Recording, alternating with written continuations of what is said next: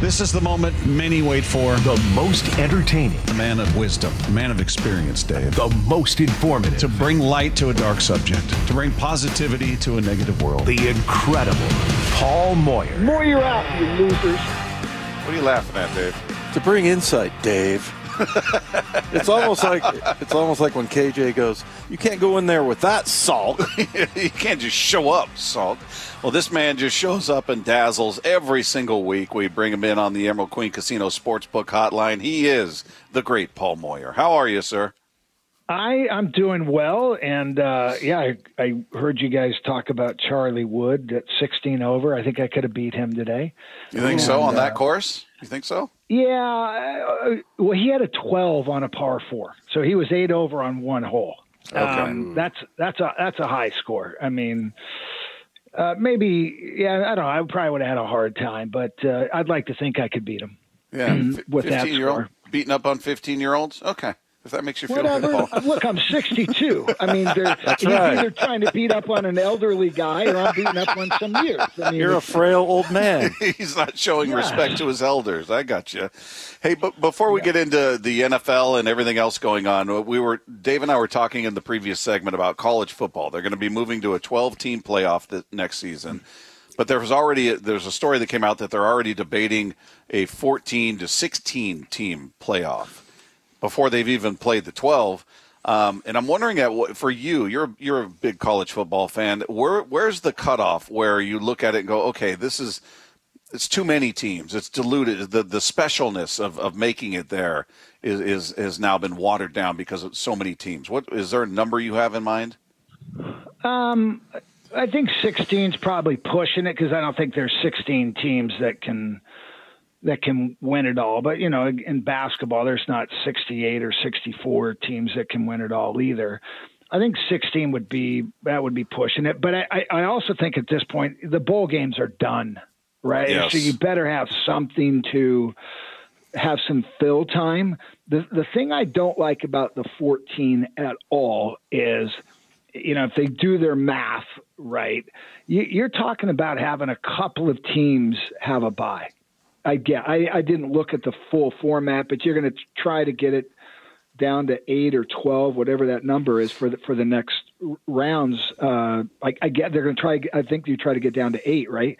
How are you going to decide that again? Is it going to be subjective like it has been over the last 10 years, or you know what, we're going to take a committee and we're going to rank them? Man, get away with that.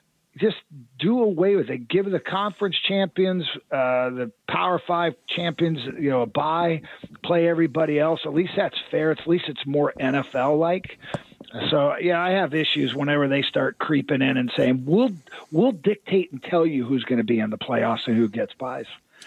What about the bowl games, Paul? Tell us your experience with that. I mean, I just remember even like 10 years ago, I would do a bowl pool for my family, you know, and we would all, you know, chip in $1 or whatever it was just to make it interesting. But, you know, you saw now it's become like individually named, like Jimmy Kimmel Bowl and things like that. And you've got, you know, lots of those. You see Mayonnaise Bowl. Yeah, and you see in the crowd there's not that many people and everything. I mean, and just your experience with that, and then how kind of sad is that? I mean, I remember in high school, growing up in like junior high and high school, thinking, man, if you could ever go to a bowl game, that would be like the most exciting thing ever. Yeah, I mean, I played in the Fiesta Bowl my senior year against Oklahoma and a guy named Marcus Dupree, and it was a great experience. I mean, it was so much fun, and it was in our backyard because I don't want to talk about why we weren't in the Rose Bowl that year, but ended up playing the Fiesta Bowl, it was great. They treated us right. You know, Dave, I look at it as I'm just old. I look at guys like, you know, Nick Saban and Chip Kelly and some of these coaches have said, I'm out. I don't want to be a part of this head coaching deal that's going on. It's name, image, likeness. I think they all get, but the try to pay the players to come. And then I listened to a guy like Kenny Dillinger, who's the head coach from Arizona State, and he goes, "Are you kidding me?" He goes, "Yeah, it's hard work. You got to work hard in life. And, you know, there's no excuses. We get paid well." And, you know, he has a completely different attitude on how it is because he didn't experience what that other world was like.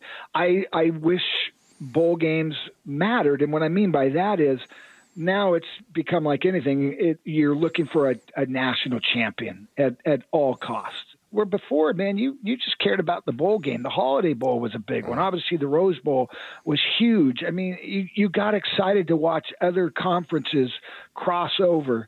That game's over. I mean, it's just completely different for us moving forward. I think it'll be exciting, though, to get to a playoff. We'll certainly be in tune because, it'd be like the NFL playoffs. Everybody's going to be really into it. It'd be like March Madness. They're going to make a lot of money doing it. But I tell you, I just think a year, 2, 5 years from now, how much interest am I going to have on a team that I already don't know the players. And now they're revolving every year. You just don't get a chance to build a brand. You don't get a chance to build loyalty and rooting for people. You're just going to be rooting for a college only. And I don't know. I'm not trying to be this grumpy old guy that, this is all horrible. But for us, old timers, it's a sad day, I think, for how this is transitioned. Hey, just looking at the NFL and the Seahawks specifically, Paul, Dave and I were talking about their salary cap issues. Technically, I guess if you look at some of these websites, they're over the cap by a few $1 million, which is odd. But you start looking at, all right, they're paying a pretty good chunk of money to Geno, to Quandre, to Jamal, to DK, and to Tyler. And Tyler seems to be the topic of discussion for a lot of people for two different reasons. A, he's got a pretty hefty salary. He is getting older, but there seems to be this other element of the fan base, and it's a small but vocal element that are like, he's washed, he's done, he's afraid of getting hit, he's this, he's that. And I'm going, man, you're talking about a guy who previous to this last season had over 1,000 yards 4 years in a row. He's the guy that just always shows up with about 5 yards of separation when you need it most, when the play breaks down and Geno's scrambling around. There's Tyler. I'm not sure what shifted everybody's opinion on him, but the idea that potentially he could be a casualty of the cap situation is kind of a hard one to fathom at this point. What do you think in regards to Tyler? Is he still a crucial piece of this team moving forward, or do you look at it and say, well, you got JSN, who had 93 targets last year as a rookie. He's set to sort of occupy that space when Tyler leaves. Yeah, look, I think Tyler is still a very good player. But at $26 million, almost $27 million cap hit this year, I don't know how you can pay your second or third wide receiver that much. So something's going to have to give there, whether it's a restructure. I don't know. Again, I'm not a salary cap guy. It's so complex. And, when you look at in baseball, the Ohtani contract where he pushed everything out 10 years, that's kind of what they do with these salary caps. They give these signing bonus. They, give these long contracts that never actually get there, but they're always mortgaging the farm down the road. So you've got to be careful with that. But they have some really difficult decisions. And I mean difficult in that good players are going to be either cut or for sure be restructured. We talked about Will Dissly. I don't think you can bring him back at $10 million for a blocking tight end. I think they've got an interesting one, though. I think it's probably, a little tougher. Draymond Jones, I don't know what you can do with that because the dead cap money doesn't really help you. But you can do something with Tyler, and you can do something with Jamal, and some other pieces to that to free up some cap. But yeah, Tyler can still play. There's some things, I don't think he's afraid to be hit. I think Pete told him, hey, you're 175 pounds soaking wet, and we're going to be using you across the middle at times. Get down. You're more valuable to us, with reps than taking a big hit. And then he'll take one every once in a while. I think the one drop he had, I can't remember. I think it was the Dallas game where, we would have put the game away. I've seen a little bit of that, just a little. It's by no means, it's not, oh, golly, he's fading. But, he used to always come up with those catches. And so, I just look at the number, and I think something's got to happen because I just don't see them bringing him back for $27 million as a cap number. Hey, Paul, by the way, the sort of picture you painted with the bowl games and college football, I thought was spot on, especially for guys like, that were in that era. And I just remember thinking, going to a bowl game would be like the coolest thing ever in college. Was fun. It was fun, Dave. You should have been there. You should have been there with Elway's last year, except you got cheated by Cal, who was down when he lateraled that thing, and you guys would have gone to a bowl game. You got cheated. I know. Yeah, we had someone there to present us the invite to the bowl game, and then that happened. So, yeah. Hey, real quick, I got a question for you guys. I listened to you guys with John Schneider last week at 4:00, and yes. I'm clearly the lead. I'm the opening act for him. Yes, you're the warm up. To prime. Yeah. Do we know what we're going to talk to him today? Do you guys spend more time thinking about that interview than obviously with me? We're going to ask him who he's going to cut, how much he's going to pay certain players, and who he's going to draft. And he'll probably give you a lot of detail to that, won't he? Yeah, all of those are non-starters. 3 minutes of dead air. So, yeah. He's such a good interview. I mean, it's so fun. So I get to listen afterwards and see it. What I really think he probably listens at 3:00 to get his material for 4. Yeah. Yeah, he listens to you, definitely. Look, he's definitely looking for some leadership there. Hey, exactly. You were talking about I don't know, I guess I could be better at knowing what the salary cap rules are and everything, but I really think that it's a fool's errand because you try to understand that, and I feel like, guys like Matt Thomas are probably hearing things. I mean, I think Spotrac does a pretty decent job. But, I mean, we have wrung our hands like this every offseason. Like, how are they going to keep this guy? How are they going to keep that guy? And I feel like that's a tremendous advantage. And I feel like, you always ask, like, okay, who's the owner? Who's the GM? Who's the head coach? How about the capologist? I feel like that's the most important part. And you're in the financial world. I mean, you can manipulate numbers, and if you understand the rules, and I think that's something that everybody thinks that, okay, everybody has, an understanding. But I think that there are guys that do it better than others. That's actually like a competitive. It's like, if you were a coach, you have a record. I feel like these guys that run the cap, some do a good job, like a decent job, and I think some do a great job. And I feel like that's kind of what, that there's never been any huge dramatic things that have happened because of the salary cap here. Yeah, I think it is confusing in how they structure it with, guarantees or the upfront, bonus or signing bonus money.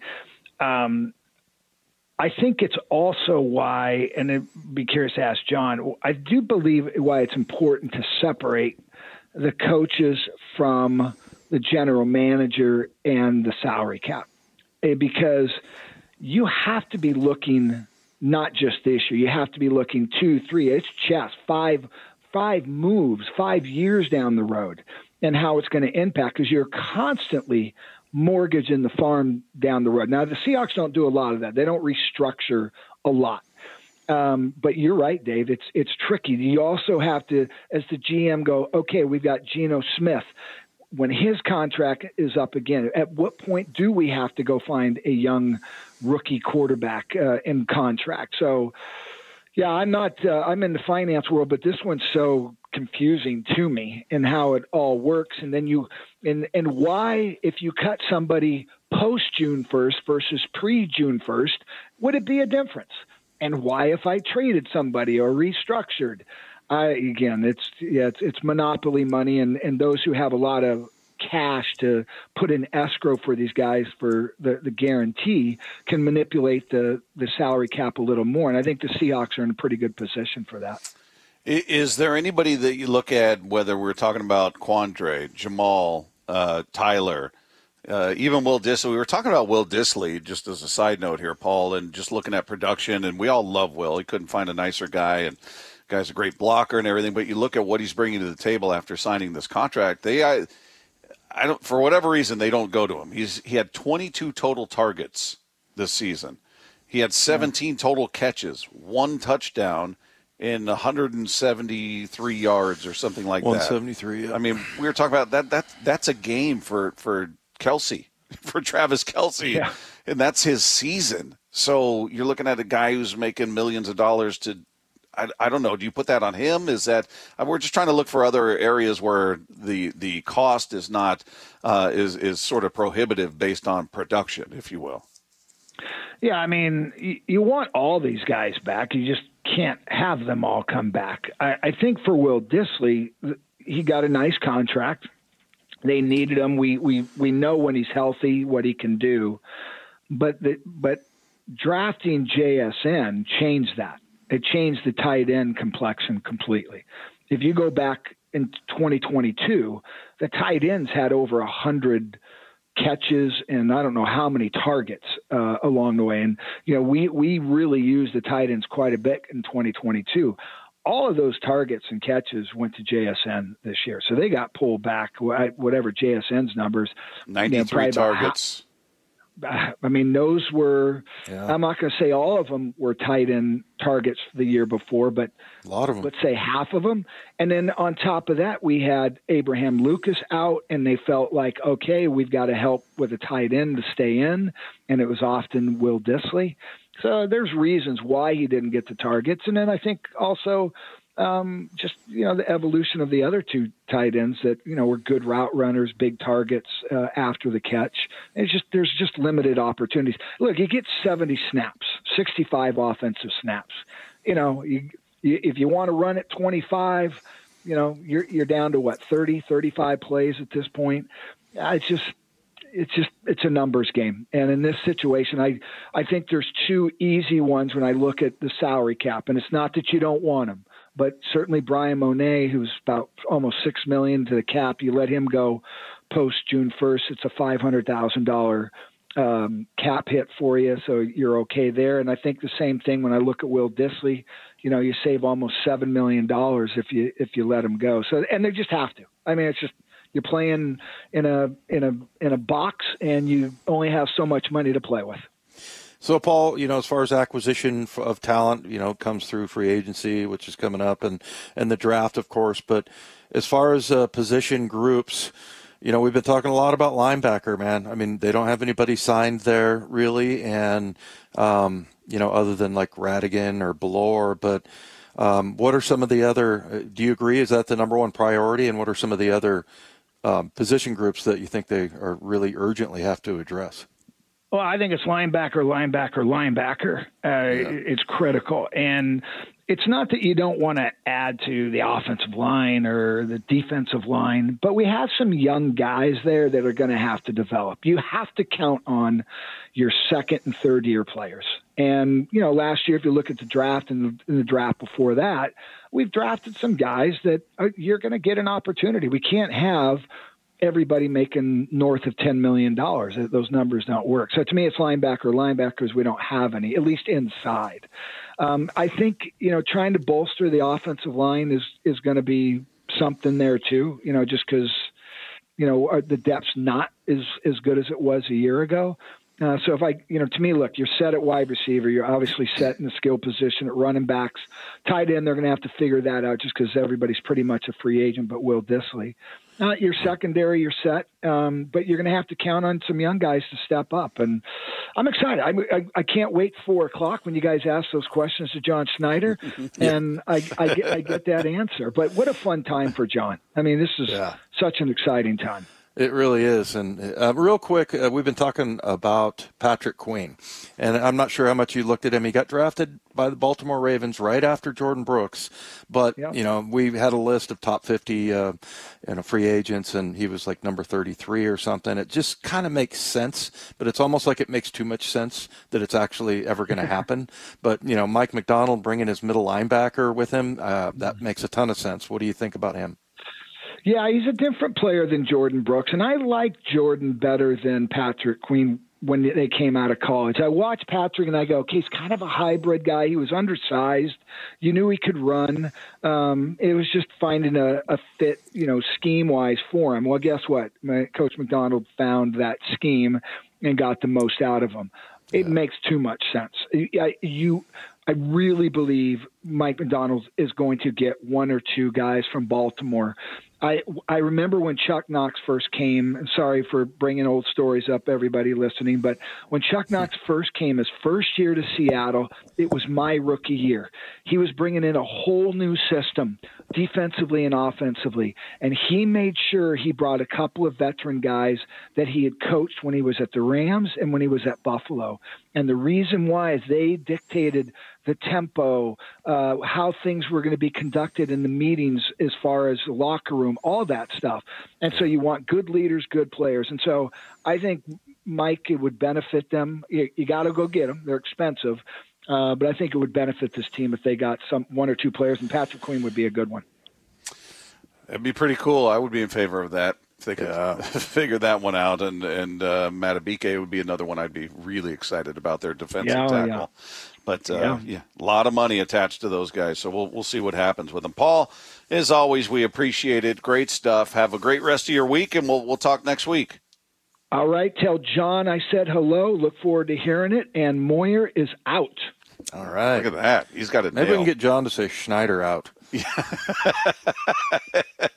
We know Paul never hangs up, so don't say anything bad about it right now. We love Paul. We love Paul. If you missed any of that conversation, it will be on the podcast page at seattlesports.com after the show. Coming up, there's an encouraging trend for the Mariners this season. We'll talk about what that is coming up next with Wyman and Bob. This is Seattle Sports on 710. Wyman and Bob. Powered through the Alaska Airlines Studio. On Seattle Sports and the Seattle Sports app. Our thanks once again to Paul Moyer, who joined us in the previous segment. In case you guys missed that conversation, check it out on the podcast page after the show at seattlesports.com. We've got Seahawks President of Football Operations and General Manager John Schneider joining us at 4 o'clock today. A little bit of news we can ask him about. As it pertains to Geno Smith, Field Yates tweeting just a bit ago that the Seahawks have restructured the contract of quarterback Geno Smith, converting his $9.6 million roster bonus into a signing bonus and creating $4.8 million in 2024 cap space. There we go. That's how it's done. It's those weird. It's the shell game. It's right. All right. It was a roster bonus. Now it's a signing bonus, or it's a signing bonus. Now it's a roster bonus. I don't want to know how the salary cap works. They have people that's their full-time job is to address the salary cap. Yeah, and I asked somebody like an Andrew Brandt type of a person one time, how often do you calculate the salary cap? And he was like, every day. Yeah. I mean, there's always something. Now, obviously, there's down periods of time where they're not making any transactions, but like once the season starts and this time of year, well, probably year-round. Like, how are we going to, fit all of this in? And again, just trust in the fact that they always have done a good job with that. They have a really good owner who's willing to spend. And, obviously it's not like baseball where there are, cheap people that are, trying to get away with spending the absolute minimum. But, cooperative owner, and starting to think, that maybe whoever the capologist should be mentioned, oh yeah, their GM is this, their owner is this, their head coach, and then their capologist is this guy. Yeah. Those guys they're valuable, man. Well, and some teams have two of those guys, and it's just, it just tells you how complex, and you look at this and you're going, all right, so it was a roster bonus, but now it's been converted into a signing bonus. All right, what's the difference? I get a name what the difference, but it's funny how you can just move it here. We're going to call this this now. Now that we call it this, it used to be called that, but now we're going to call this pile of money this. Thus, we now have more money to spend. Well, somewhere there is something that explains that, Bob. Yeah. And so trying to get through all of that crap and figure out okay, so if I do this, that's a benefit. And So we'll talk to John about that coming up, and I would imagine that's just the beginning because they're going to need more money to play with here. So maybe there's some restructures. Maybe there's this gets converted to bonus, and as we talk about Tyler or Jamal or Quandre or anybody who's making a decent chunk, and Geno was one of those guys we mentioned. Yeah, and real quick before we get to the Mariners here, also I think it's John's relationship with the players. Remember the 1 year with Dwayne Brown and the year with with Jamal. I mean, they knew that they were going to get their deal done. And, it was just like, okay, you're in this slot here and, like you're going to be number 3, but we have to do this first, then this, and we will get to you. And, the players, they believe him and trust him, which they should. Well, and then one more on this, just if you're Geno or any player for that matter that they do this with, hey, this was a signing bonus, now we're calling it a roster or vice versa. What do you care? You're still getting the same amount of money. Well, and especially if you're getting it right now. Yeah. Sometimes they will move the money up, and that's what they try to do with Jay Reed. Yeah. And it's like, do I want my $10 million now or in 6 months? Yeah. In one lump sum. Has anybody taken an economics course or just simple math? You want the money in your possession. Yeah. It's not doing you any good there. So, yeah, I mean, some of it is that kind of stuff. So a lot of these guys, they think they're going to suffer because of the salary cap. Like, oh, sweet, I got a nice little bonus here. Yeah. Instances, it's different if they're asking you to take a pay cut, but or even deferring money. I get, hey, you're not going to get this now. We're going to push this to this year or whatever. But as long as you're getting it, it's guaranteed in this form. It's just you're getting it here or here. It's just if I'm the player, I'm like, yeah, okay. Yeah. Whatever. I mean, obviously, you're going to look at it differently if they're going to pay you way later. Certainly. I got to say that I had a deal like that where it paid me out like 3 years after my contract was up. Kind of cool. When I was retired on my birthday, I would get a check, and I'd be like, oh, man, this is a nice little bonus. It's like a mini version of Bobby Bonilla. $1 million a year. That's right. For like 25 years. I think he's still going with the Mets. But financially, that doesn't make sense. It really doesn't, because you want that money in your bank account earning interest and things like that, and you don't have it. But I got to say, I really liked it. It was a nice little, pretty cool little bonus. Imagine having that over a couple of decades. Yeah. Just knowing no matter what happens, I'm getting $1 million this year. No matter if I lay on the couch for 365 days, I'm going to get $1 million. Is that you're like George? Would you also be eating a hunk of cheese the size of a car battery? It'd be the summer of Bob. That's right, the size of a car battery, shirtless, in a pair of shorts, eating cheese. Get a Barca lounger with a refrigerator in that's right. Meanwhile, Major League Baseball, MLB.com unveiled their top 100 players for the 2024 season, and 5 of them wear Seattle Mariner uniforms. So you have Julio, who's number 16 last year, and he's number 10 this year. So he moves into the top 10. Yeah. You've got J.P. Crawford, his first appearance on the list. He's at number 69. George Kirby, in his first appearance on the list, at number 75. And Cal Raleigh, his first appearance on the list, at number 93. Pretty cool to see, all right, starting to see these guys get a little respect. Now, anybody you can think of that you feel like, yeah, maybe they should have been on the list, or this guy should have been higher. George Kirby should have been higher. Cal Raleigh should have been higher. If you go and look at Ty France's numbers and they project forward instead of the year that he had last year, and project forward that he had a good year and was what you expected from him, do you think he'd be in this top 100? He might be teetering at the edge of it if you remove last year, but I'm happy to see Cal in there. Yeah, 93. Number 93. Obviously, we're biased. We feel like he should be a little bit higher. The other thing is Julio at number 10. Yeah. That's pretty, because, I don't know. He batted 275 last year. I mean, he had a good year. He's a great outfielder. In totality, he did. He had a good year. It was just where those moments came. But what about Logan Gilbert? He's the one that I immediately thought about, like, okay, all right. Or I don't even know. I haven't gone through the whole list to see if they put relievers on there. But would Brash find his way onto that, or Munoz perhaps? I mean, I'm stretching it out a bit here. But yeah, I wonder, are they doing bullpen players or pitchers? But yeah, I mean, you mentioned there was a lot of times we had conversations like, who's the ace? Yeah, remember last year, and it went from Luis Castillo to George Kirby to Logan Gilbert. I mean, there was a couple of times, I think maybe it was mostly me, but, whenever we'd look at each other and go, okay, who's your ace right now? Who's number one?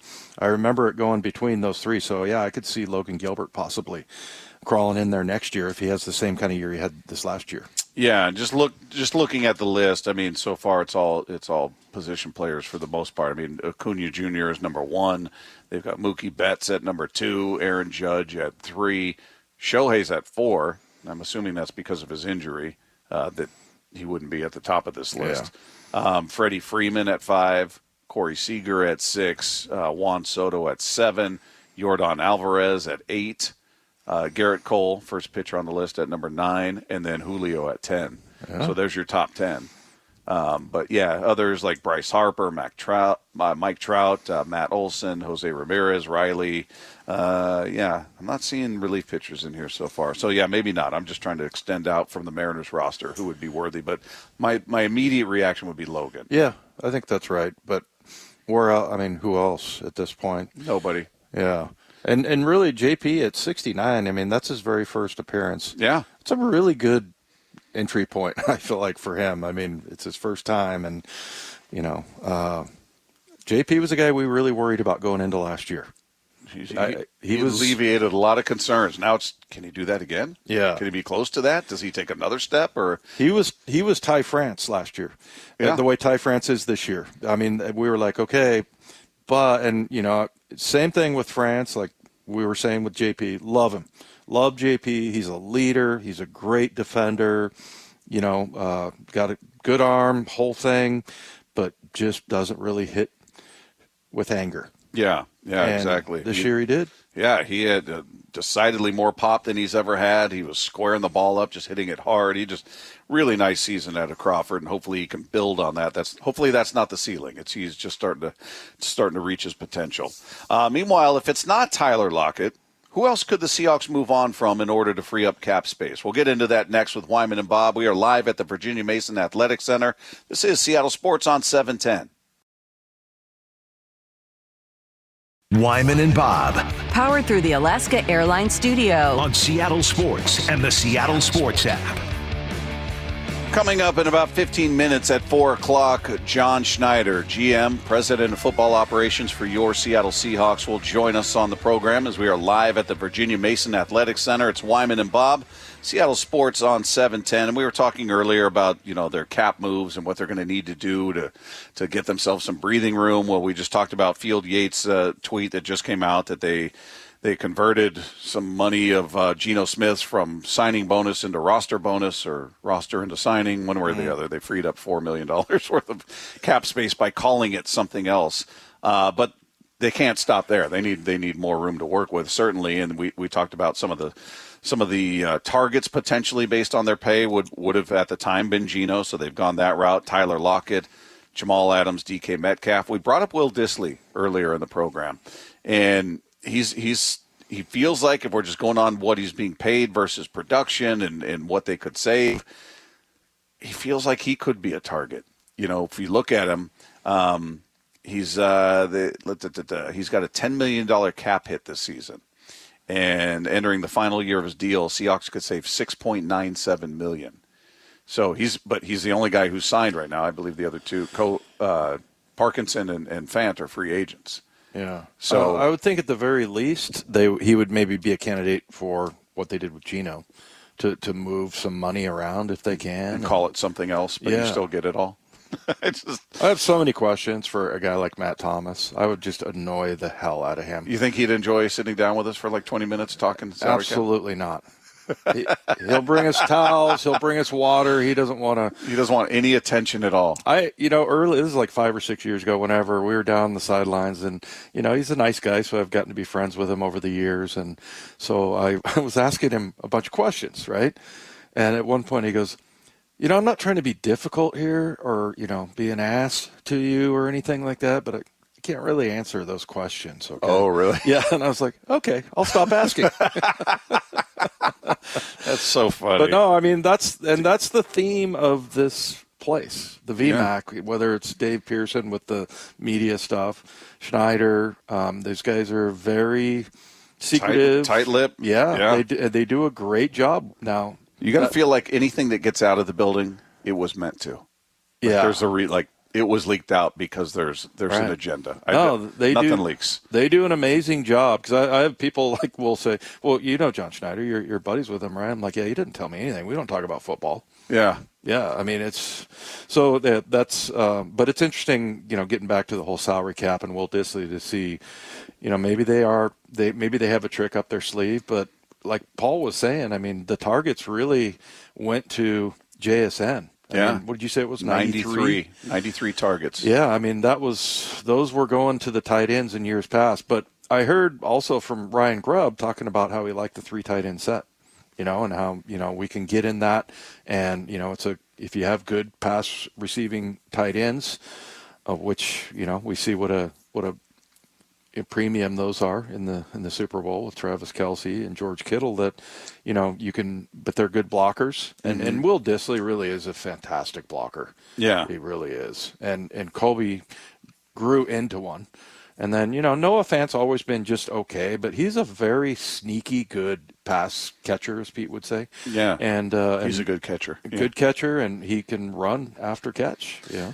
Well, we had Andrew Brandt on, and so there's the idea of restructuring, and then there's the idea of you just ask guys to take a pay cut, and you restructure, obviously, but they're going to make less. And Andrew Brandt talked about just how tricky that path is to navigate.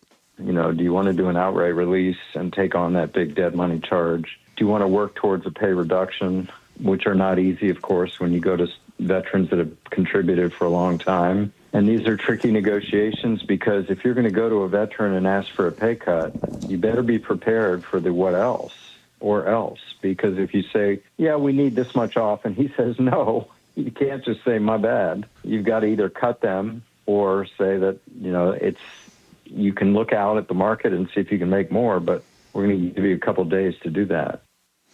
Yeah, that's a good point, that it's like, it's not like you're going to say, well, okay, how about this? I mean, once you say that, ask somebody to take that, and they say no.